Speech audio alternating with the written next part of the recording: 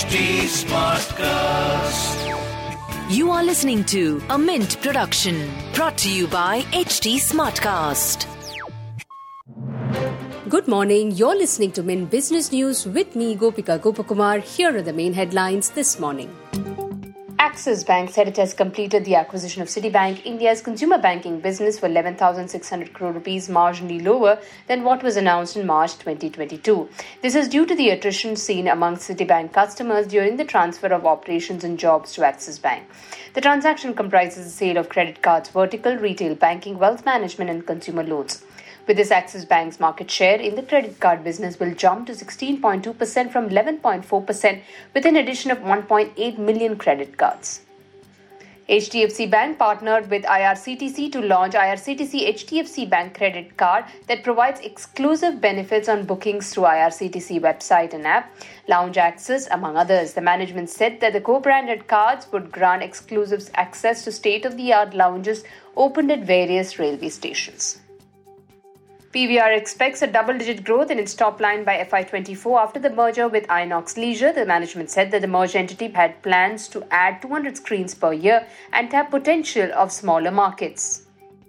Sunteck Realty has signed an exclusive lease deal with Upgrad for premium commercial project Sunteck BKC 51, and the project is set to generate a total revenue of 2,000 crore rupees over the lease tenure. Bajaj Finserv has received the final approval from SEBI to start its mutual fund operations as Bajaj Finserv Mutual Fund.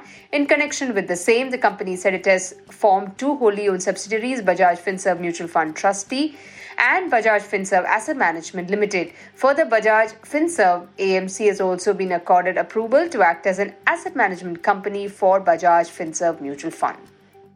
The Cabinet Committee on Secretary, chaired by Prime Minister Narendra Modi, has approved the procurement of 70 HTT-40 basic trainer aircraft from Hindustan Aeronautics Limited for Indian Air Force at a cost of 6,800 crore rupees. The aircraft will be supplied over a period of 6 years.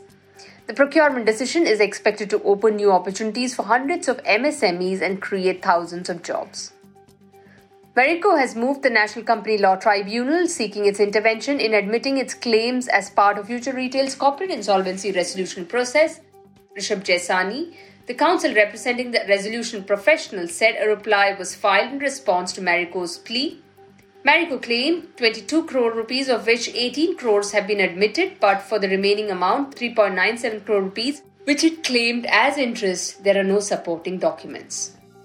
The government has named Pankaj Kumar as the Director of State-Run Energy Major, ONGC. Kumar, who was so far the Director Offshore, will take over the newly created post with immediate effect. ONGC said in a regulatory filing that Anurag Sharma ceased to be the Director Onshore of the company with effect from 1st of March on attaining the age of superannuation. Minority investors of Dish TV India are questioning the board's integrity after discovering that the country's third largest satellite TV provider failed to induct 4 of the 6 independent directors despite the government's approval of their appointment in December.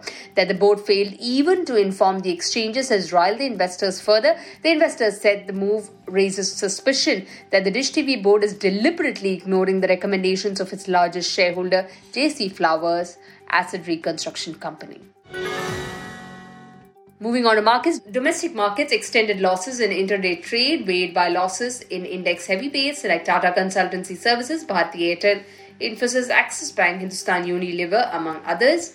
Frontline indices, Nifty 50 dropped over 50 points to trade below 17,400 levels, whereas S&P BSE Sensex declined over 300 points to trade around 59,000 levels. In business term of the day, we look at transfer pricing. It occurs when goods or services are exchanged between divisions of the same company. A transfer price is based on market prices in charging another division, subsidiary or holding company for services rendered. Companies use transfer pricing to reduce the overall tax burden of the parent company. With that, it's a wrap on today's edition. Thanks for tuning in. Have a great day. See you tomorrow. Bye-bye.